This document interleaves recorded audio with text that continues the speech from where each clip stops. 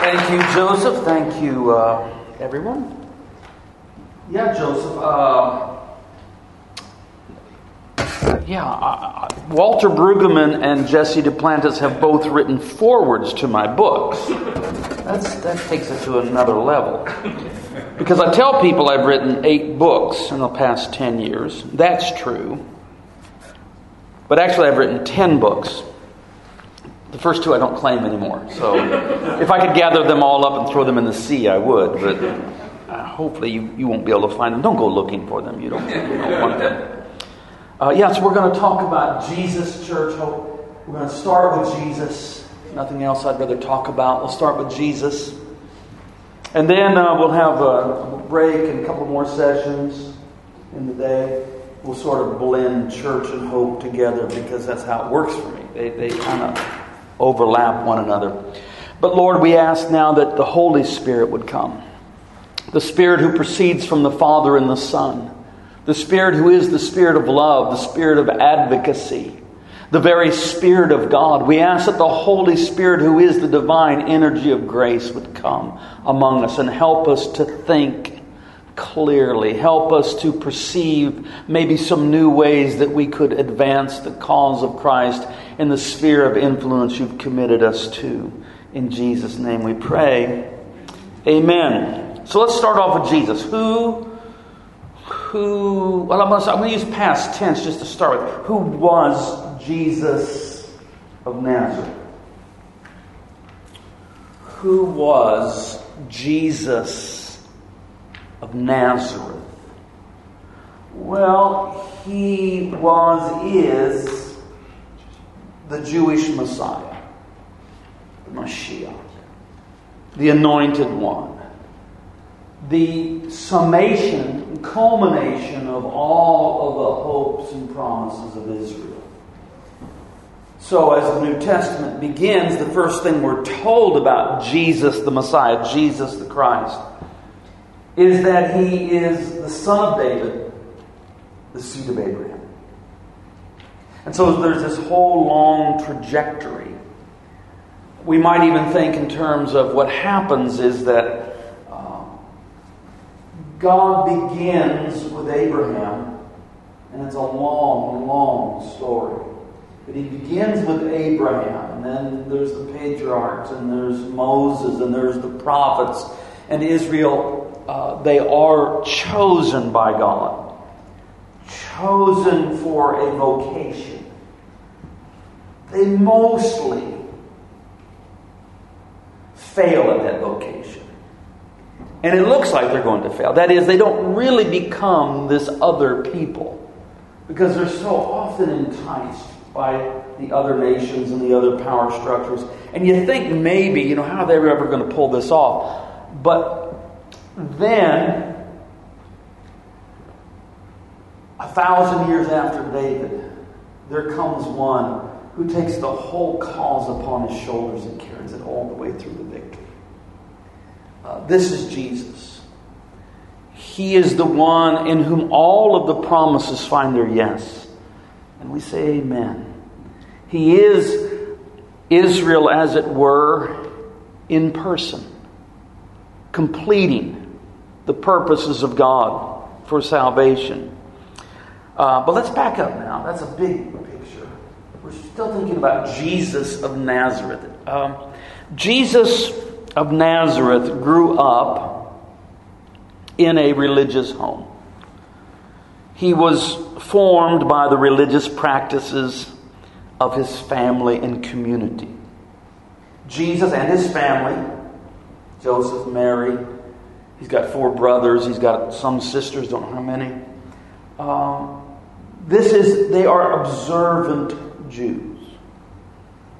They know Torah, they memorize Torah, they keep Torah, they practice a religious diet, they keep kosher, they have a text that they give heed to, they attend synagogue every Sabbath, they observe the various yearly festivals. So Jesus grows up in a very devout religious home and community. To imagine Jesus was spiritual but not religious, or worse yet, opposed to religion, is a very absurd modern take. That is an absurdity that really arises in Western secularism. That Jesus was spiritual but not religious, which I don't. Here's the problem with spirituality. First of all, I'm not quite sure what it is. I think it's most, but what's really wrong is with spirituality, it has very little capacity to form you because you're still in charge of it. It's just still proceeds from itself. And so, you go for a walk in the woods and call that spirituality. Look, I like walks in the woods. But, or you light a candle and read a book. I like candles, I like books. But religion is submitting to something that comes from without. That you didn't invent. That you didn't just decide, I want to do this. That is placed upon you. That is received. This is how Jesus grew up. Now, in his ministry, Jesus taught his fellow Jews how to properly practice their religion. True religion is marked by justice, mercy, and humility, not religious pride or legalistic cruelty. So Jesus doesn't reject religion at all. Jesus reforms religion according to justice, mercy, and humility. Jesus was born probably around the year 6 BC, which is confusing. The calendar got off for a couple of reasons. There was no year 0, that creates a problem. But also, they were confused that Augustus Caesar reigned for the first 4 years under the name Octavian, and that confused some people. But here's what we do know from the biblical text, is that Jesus is born while King Herod is reigning, and we know pretty verifiably that Herod died in 4 BC. And so Jesus comes before the death of Herod, 5, maybe 6 BC. He almost certainly began his ministry about the year 28 AD, making him about 30 or maybe like 32. Between two, we think of the flight to Egypt and Herod's massacre when he's around the age of 2. I know we conflate the shepherds and the magi in our Christmas services. I get that, that's nice, but there's probably a great distance between those events. So what happens to Jesus between 2 and 32? Between his very young childhood, as an infant really, and beginning his ministry. Well, Jesus didn't go to India and study Buddhism. He didn't go to Athens or Alexandria and study Greek philosophy. Jesus lived in Nazareth, being formed by the religious practices of his community. He worked in construction with his father and his brothers. We aren't told much about those 30 years because there's not much to tell. He's living an ordinary human life. But there is that one story. I want to read this to you. This one story. Now, every year, Jesus' parents went to Jerusalem for the festival of Passover. When he was 12 years old, they went up as usual for the festival. When the festival was ended, they started to return. The boy Jesus stayed behind in Jerusalem, but his parents did not know it. Assuming that he was in the group of travelers, they went a day's journey. Then they started to look for him among their relatives and friends. When they did not find him, they returned to Jerusalem to search for him. After 3 days, they found him in the temple, sitting among the teachers, listening to them and asking them questions. And all who heard him were amazed at his understanding and his answers. When his parents saw him, they were astonished. And his mother said to him, "Child, why have you treated us like this?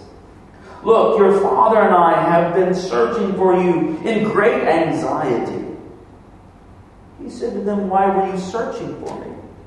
Did you not know that I had to be about my Father's business, or in my Father's house?" Can be translated either way. But they did not understand what he said to them. Then he went down with them and came to Nazareth and was obedient to them. His mother treasured or pondered all these things in her heart. And Jesus increased in wisdom and in years and in divine and human favor. When Jesus was 10 or 11, there was a Jewish uprising in Galilee that began in Sepphoris. Sepphoris is 5 miles, I think. In miles, you can do the kilometer thing in your head if you can. A few kilometers away from Nazareth. Nazareth at that time was just a tiny, tiny, tiny village. Almost so small that, it hardly shows up on the registers. Sepphoris, on the other hand, was of significance. And there was a lot of building going on there. I imagine that Jesus, with his brothers and his father, probably engaged in construction in Sepphoris. They would live in Nazareth, but they would often work in Sepphoris. Well, anyway, there was a Jewish uprising against the occupying Romans in Sepphoris. It began in Sepphoris and then spread throughout Galilee. Well, when the Romans came and crushed it, part of what they did was they crucified 2,000 men lining the roads that lead to Sepphoris. Okay, that gives you something of the context of which Jesus is growing up in. Imagine being 10 years old, and there's a revolution, and it's crushed. And these roads that you travel are now lined with crucified, failed revolutionaries. Jesus is growing up in that kind of world. And this really shapes Messianic expectations. When will this Son of David come and be our warrior who will conquer the Philistines, now called Romans? Who will be they share the same name, our Yeshua, our Joshua. Who will drive out the Canaanites, now called Romans, out of our promised land. Jesus is growing up in that kind of milieu. Then at the age of 12,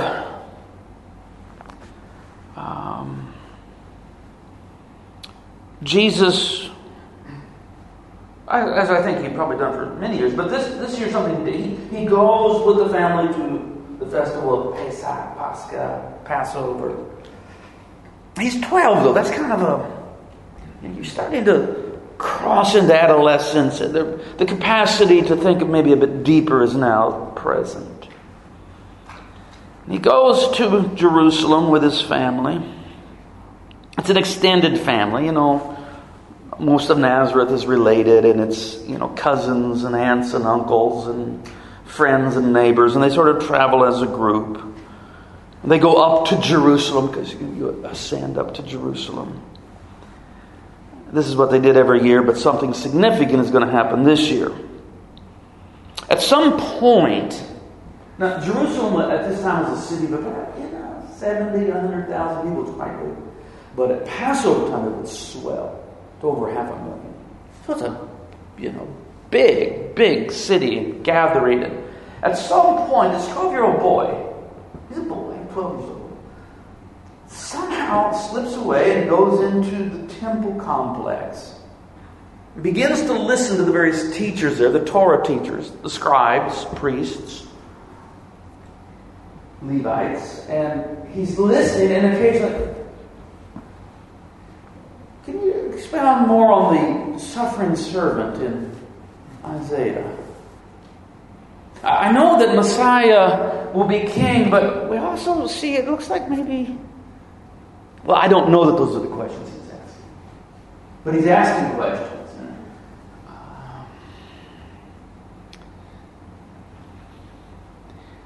And he's not only asking questions, he's actually responding. So he comes across as a prodigy.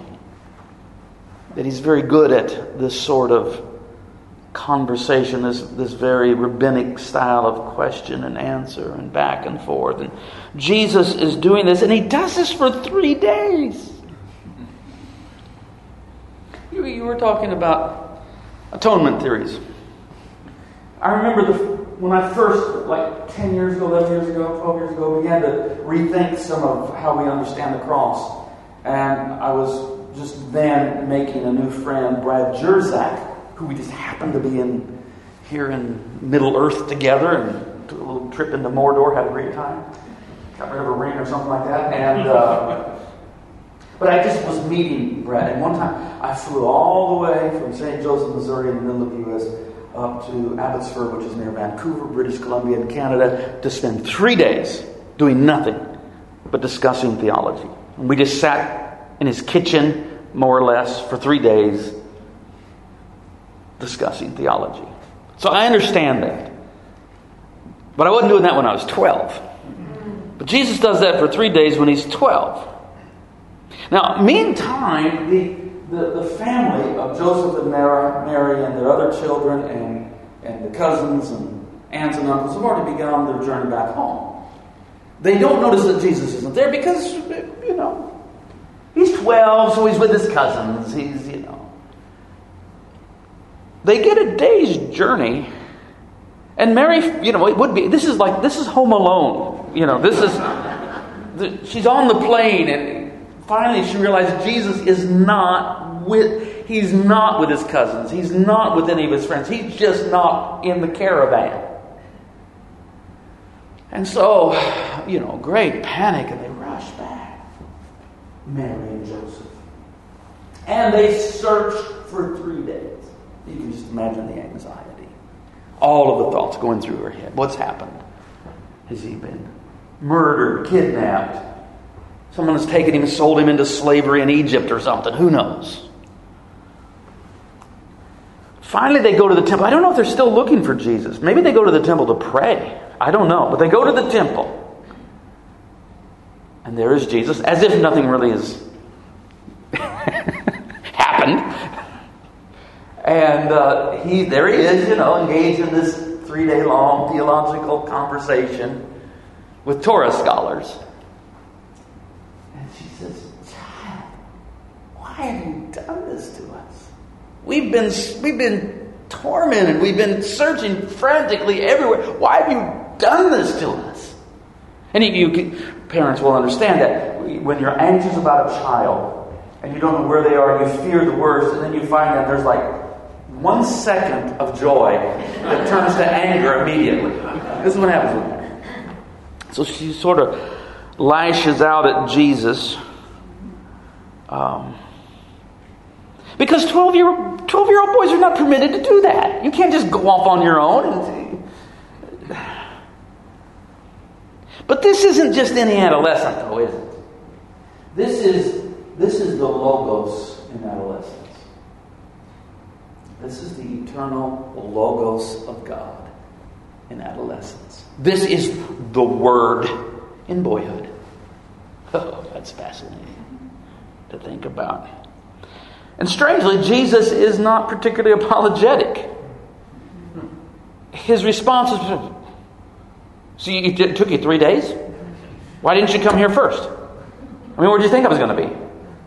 I have to be in my Father's house. I have to be in my Father's livelihood, my Father's business, my Father's trade." Obviously, he's not talking about Joseph.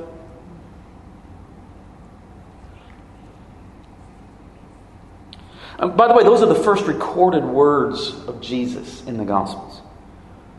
"Why were you looking for me? Didn't you know that I had to be in my Father's house?" These words are not necessarily easy to accept or understand them. I don't think Mary really understood them. And this wouldn't be the last time that people found something that Jesus says difficult to accept or understand. This strange story about Jesus in boyhood, the Logos in adolescence, is really a story about losing Jesus and finding Him again. Mary had Jesus. I mean, in the most literal sense, right? She conceived Jesus by the Holy Spirit in her womb. She carried Jesus for 9 months. She gave birth to Jesus. She nursed Jesus. She raised Him. She knew Jesus better than anyone. And then she lost Jesus. And for 3 agonizing days, she can't find Him. But she does find Him eventually. Seek and you'll find. She does find Him, but when she finds Him, He's different. Now she has to rethink Him a little bit. Because He doesn't respond as you would hope a 12-year-old boy that had pulled this stunt would respond. He isn't apologetic. And she has to go home and ponder this in her heart. Forced to reevaluate what she thought she knew about Jesus. Years later, it kind of happened again. He goes home, at 12, and he's okay. He's back in the groove of just being the eldest son. At 12, he's going to be more and more involved in his business. His other father's business of construction. Somewhere along the line, Joseph dies, and Jesus now becomes really the head of the household. But at 30, Jesus slips away one day. He goes out of Galilee into Judea to hear his cousin preach, John the Baptist. And Jesus joins in the public act of repentance that was the baptism of John. But after that, then slips off into the wilderness and is gone for 40 days and 40 nights. Eventually, he does come back to Nazareth just long enough to pack up stuff and move to Capernaum. Perry and I walked from Nazareth to Capernaum. It's like, I forgot the kilometers. I want to say it's like 68 kilometers, I think. And I think we're going to do that again next month, right? Or sometime soon. And Jesus relocates to Capernaum. And he begins his ministry now. He begins to preach. What does the family think of this? What does Mary, and who are the names of his brothers? James, Judas, Simon. I left out one. I think I might have it written down here somewhere. Well, it's whatever. There it is. James, Joseph, Judas, Simon, and Mary. They hear about the crowds that are coming, and he's just so. He didn't even have a hard time to eat. He's just all going down village to village. There's miracles. He's preaching, gathering. The response of the family is that something has gone wrong. This is sometimes covered up, but it's in the text. They said, "Oh, she's out of his mind." That's what they said. Out of his mind. Mentally unstable. And they stage an intervention. See, Mary has lost Jesus again. He's gone. And they're not on board. And so they travel now from Nazareth to Capernaum. Jesus is in a house. The house exists to this day. It's like a site archaeologically. We actually do know where the home of Simon Peter, or really his mother-in-law's home, was in Capernaum. We actually know that site. It's rather remarkable. And there were so many people in there, they can't even get in. They can't get in. They just, sorry. The fire marshal says, no, nobody else is going in. And so they send message in. They said, hey, your mom and your brother's mom, I'd like a word with you. So, of course, Jesus says, oh, excuse me, my mom, I need to go talk to them. I'll be right back. No. Jesus says, my mom? My brothers? My sisters? Who are my mom and my brother and my sisters? Those that hear the word of God and do it.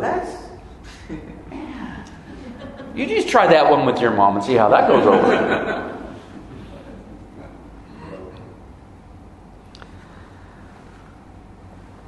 And now Mary has to rethink him some more. She lost him.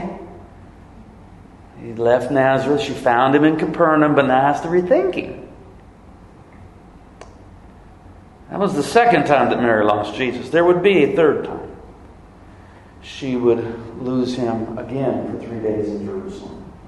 And when she finds him again, now it's the ultimate rethinking. Losing Jesus, finding Jesus, rethinking Jesus. I think that's pretty much the script of spiritual growth. Losing Jesus, or you can start with having Jesus. Like having Jesus, losing Jesus, finding Jesus. I've got to rethink him. Because when we lose Jesus and then find him again, he's different, although actually he isn't changing. We are seeing more deeply into the Logos, who is Jesus. And we have to rethink some things. I think it's the only way to make spiritual progress. If we have Jesus because, as a child or at some point in our youth, we encounter Jesus, and then nothing ever changes for the next 40 years. How in the world is that growth? There's no growth at all. The pattern really does seem to be have Jesus, lose Jesus, and you're in that moment of anxiety because he's not in the group that we're traveling with. We're not trying to judge the group, but I've had that experience. That experience. I've been going with, and it's like, Jesus? I can't find him. Oh no, I'm sure he's here. He's always with us. Okay, but I can't find him. And then you end up leaving the group. The group goes on. The group keeps going. But you leave the group. There could be, Jesus around here somewhere. He's got to be. But you had to leave the group and go search for him. Seek and you shall find. And you find him. There's a relief. Oh, I didn't lose Jesus. But in finding him again, he's different.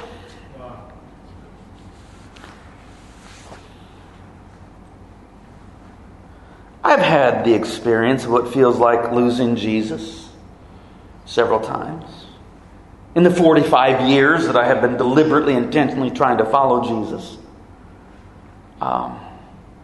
It can be distressing, but it is the way of progress. I have my journey with Jesus starting in the Jesus movement, charismatic renewal, word of faith, and then a great rethink midway through life. And I have to I begin to recognize, there's a whole lot of varnish on my icon of Christ. There's just Western assumption, cultural values, consumerism, got some red, white, and blue varnish on it. And I have to start working on, not deconstructing, that's way too violent. If you discover a precious icon that's 1,000 years old in an old forgotten Russian monastery, you may want to bring it back to its original state, but you don't use a sledgehammer to do it. There may be brushes and solvents, but it's a very delicate process. And so I've had the experience of waking up in midlife and going, I'm not seeing Jesus as I did 20 years ago. And I have to go looking for him. And I find him again. I lose Jesus, then I find him, but then I have to rethink him. To me, that's spiritual growth. And I think it has to be this way. I just think it has to. I don't think we just slowly, steadily, year by year, incrementally increase in our knowledge and understanding of Christ. That's a great theory. I don't think it works that way. I think it's punctuated with crisis moments.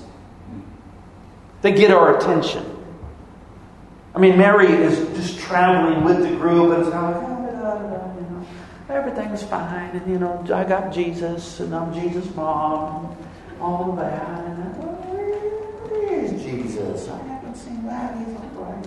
And then there's that moment. That is a crisis. Jesus is not here. Joseph, he's not here. We have to go back. We have to go find him. That's disconcerting. Because why? Why? Because there's this moment of fear that you'll never find him again. That he's like permanent. Gone. Yeah. Maybe it was all just a fantasy. Maybe it was all a fallacy. Maybe it was all, a fairy tale. And you're afraid you'll never find him again. But seek and you'll find. Seek and you will find. Knock and the door will be open. Ask and it'll be given. But it's going to take, and it's usually a crisis moment that prompts that kind of energy in your life. To do that kind of searching.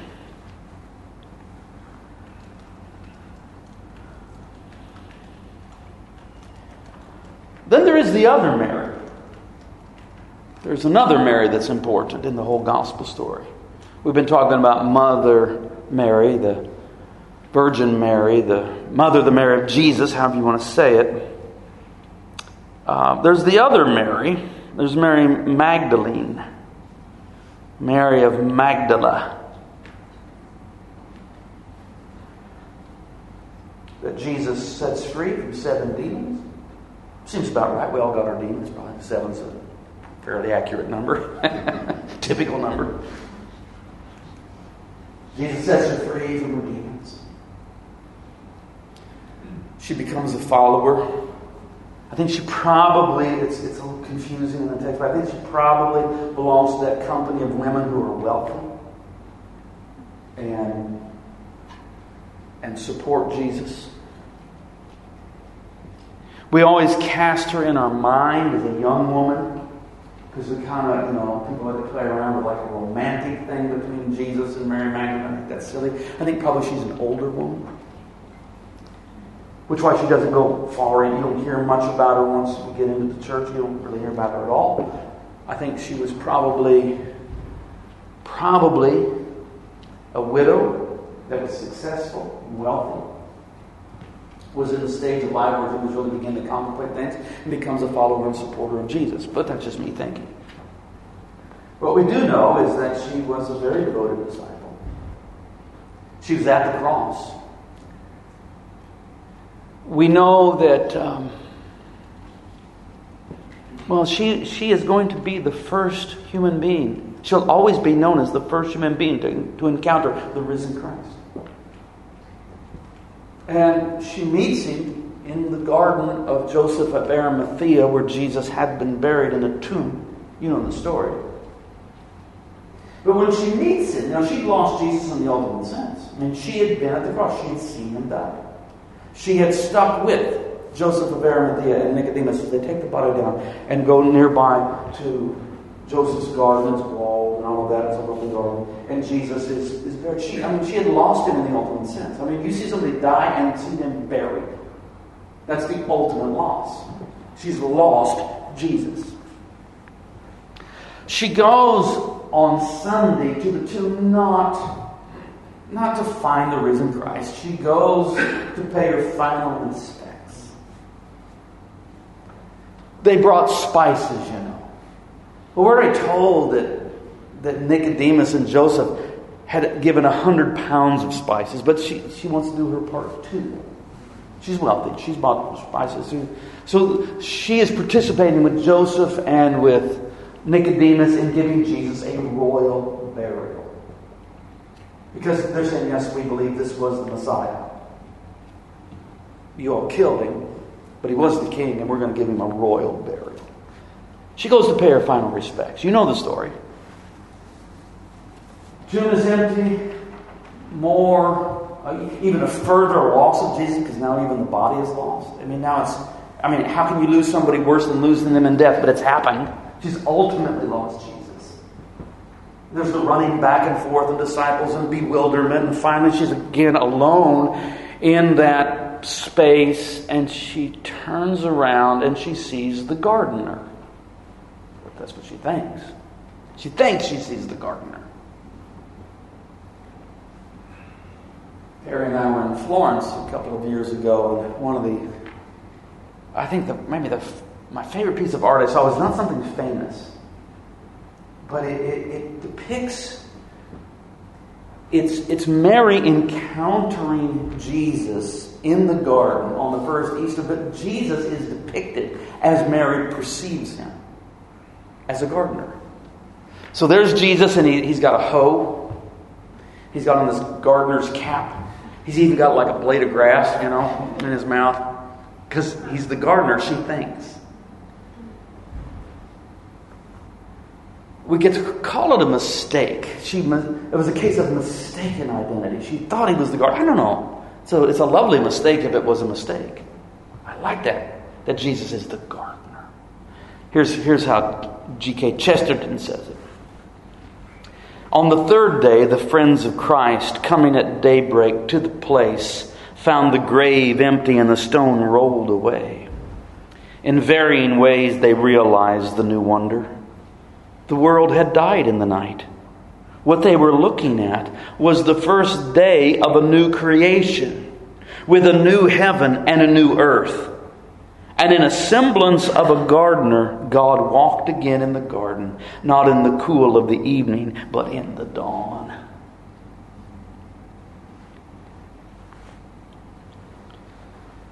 So, mistaking him as the gardener, Mary says, if you've taken away his body, tell me where you've laid the body, and I'll go take the body.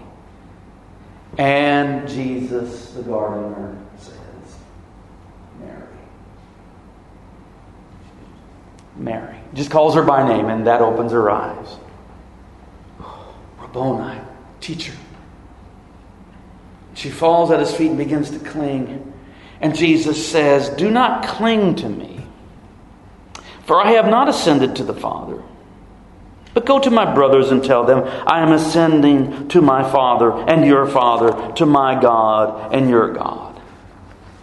But I want to look at that word, that little phrase, Mary. Rabboni. She falls to the ground. Don't cling to me. This is a mysterious thing. Jesus tells Mary Magdalene she can't cling to him because soon he's going to ascend. Let's say it this way. Mary can't cling to the Jesus she's known because he's about to become ascendant. Not different. Not a different person. Not a different person. But a person who now must be known in a different way. I mean, she has known Jesus more or less like you and I would know another person. We see them when they're near us, when they visit us, when we travel with them, when we're in their home. And then when they're not in our proximity, we don't see them. That's how she's known Jesus, in that very conventional way, but that's about to change. It's interesting that those who met the risen Christ almost always failed to recognize him. Mary Magdalene thinks he's the gardener. The disciples on the Emmaus Road, which there are hints in it of who they are, with Cleopas and Clopas, I think it was Jesus' uncle and aunt. I think it's Uncle Clopas and Aunt, I forgot her name, the wife of Clopas, Joanna. Is that right? I forgot. I have to look it up. I think this is Jesus' aunt and uncle. And they're depressed, all their hopes were, this is the one, this is Messiah, this is the one, and he's killed and buried, and now they're going home completely devastated, disillusioned. And it shows, and there's this stranger walks with them. They don't even notice the stranger at first. And they're just talking about, what's happened. The stranger says, excuse me, but what are you talking about? If you're the only one that's been in Jerusalem this weekend and don't know what happened, what things? About Jesus of Nazareth. Oh, do tell. Well, we were hoping that he was the one that would fulfill the promises and bring the kingdom of God. But our chief priests and they rejected him and they turned him over to the Romans and he was crucified and buried, and that was like 3 days ago. Oh yeah. So you're saying to me that he couldn't have been the Messiah because he was killed? Well, yeah. You guys ever read your Bible? And he gives them like a 2x, a 7-mile walk, like a 2-hour Bible study, just taking it from Moses to the prophets, and showing that suffering, even death, was always laid out as the trajectory for the Messiah. That's why I wonder if he was 12 years old. He was like, excuse me, Isaiah 53, suffering servant. What do y'all think about that? Is that Messiah? You mean Messiah is just not going to come as a king? He's going to... What do you think about that? So he takes his aunt and uncle through this study. They don't know him. They don't recognize him. He's a stranger. They get to Emmaus. This is where they live. And Jesus, well, I'll be seeing you. I'm going on. No, you can't. Look what time it is. Come on in, please. Come in. They come in. They prepare a meal. All this takes time. Jesus is just there. They don't recognize him. Then it comes time for the meal, and Jesus sort of takes over. He's not the host, but he is the host. He's not the host. Cleopas is the host. But he takes over. No, I'm the host. So he takes the bread. And he blesses the bread. And he breaks the bread. And then he offers it to them. And their eyes are open. And he vanishes. He's been very present with them. He's breaking bread. But physically, it's not an apparition. It's not a vision. But now he's gone. But the bread remains, falls with an emphatic thump on the table. Because when they rushed back, they said, we've seen him, he's alive. And the bread. It was the breaking and the bread. So Christ is with us in the sacrament of the bread. But they didn't recognize him at first. The disciples who had breakfast with Jesus, the 7 disciples on the shores of the Sea of Galilee, remember that?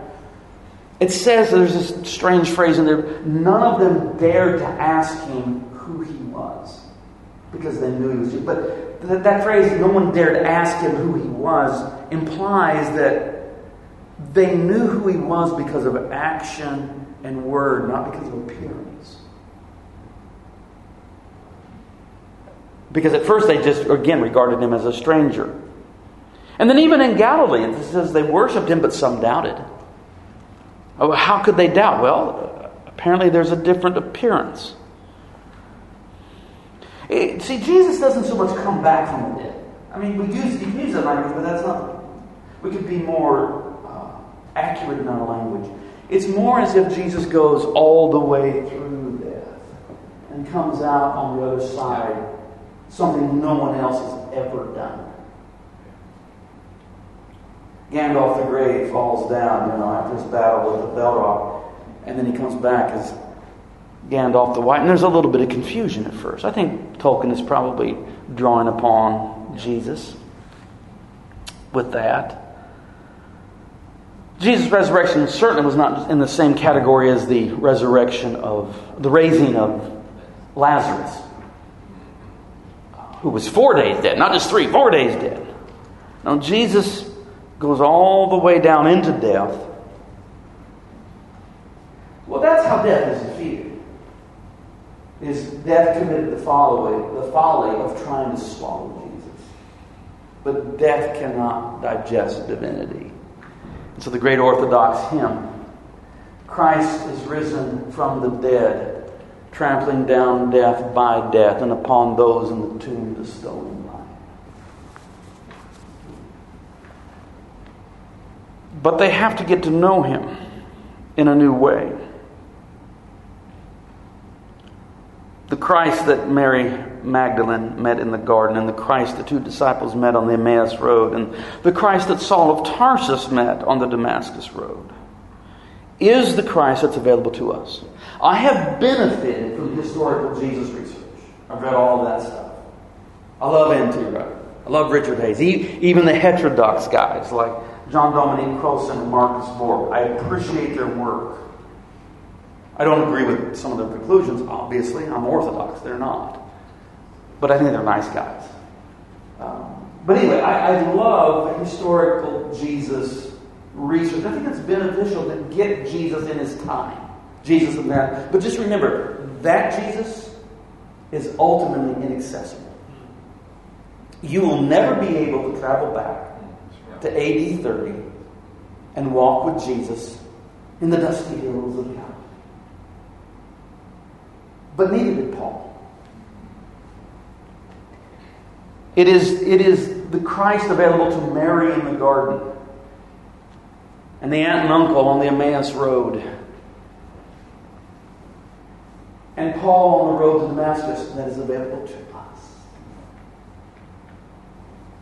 But once we begin to walk with him and journey with him and travel with him, over time, there'll be crisis moments when you feel like you've lost him. And there's a panic. Am I going to turn into a dumb, an agnostic, an atheist? Well, it doesn't have to be that way. Stay tied into the rich tradition of the church. When you can't pray, say your prayers. That's why prayer school matters. Because when you can't pray, you can at least say your prayers. Carry you through that. Yeah. But keep seeking, keep looking. You'll find him. You'll find him again. But the whole reason Jesus has played hide and seek with you is to bring you further into, I guess we're in Narnia now. Jesus is, Aslan, it's hide and seek. I mean, why does Jesus run off and hide? To be cruel to you? No, to draw you deeper into Narnia. And then what you can do is just be so daft, so spiritually dull that you don't even know that he's no longer in the company. And just kind of keep saying the same old things, just doing what you've done, believe what you believe, and don't worry. Or you just, no, I can't find him. Well, go looking for him. And what Jesus is going to do is give you enough hints to lead you deeper into this kingdom. And then you'll find him again. And it'll be delightful, but you'll go, he's changed. Of course, he hasn't changed. Christ is the same yesterday, today, and forever. He is the eternal Logos of God. He is true divine impassibility. But that doesn't mean... See, it's like this. You ever think about the first people who floated this idea? Hear me out. I don't think the sun is moving. I think we are. Well, seriously.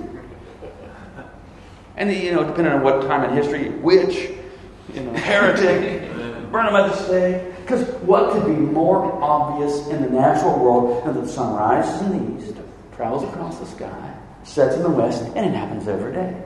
Except none of it's true. It's a perception we have. And then we realize, that's really not what's happening. Something else is happening. Jesus doesn't change. Yeah. But our spiritual journey is such that we are like the revolution of the earth. Yeah. And it makes it look like Jesus is in the movement of change. Jesus isn't, but we're the one moving.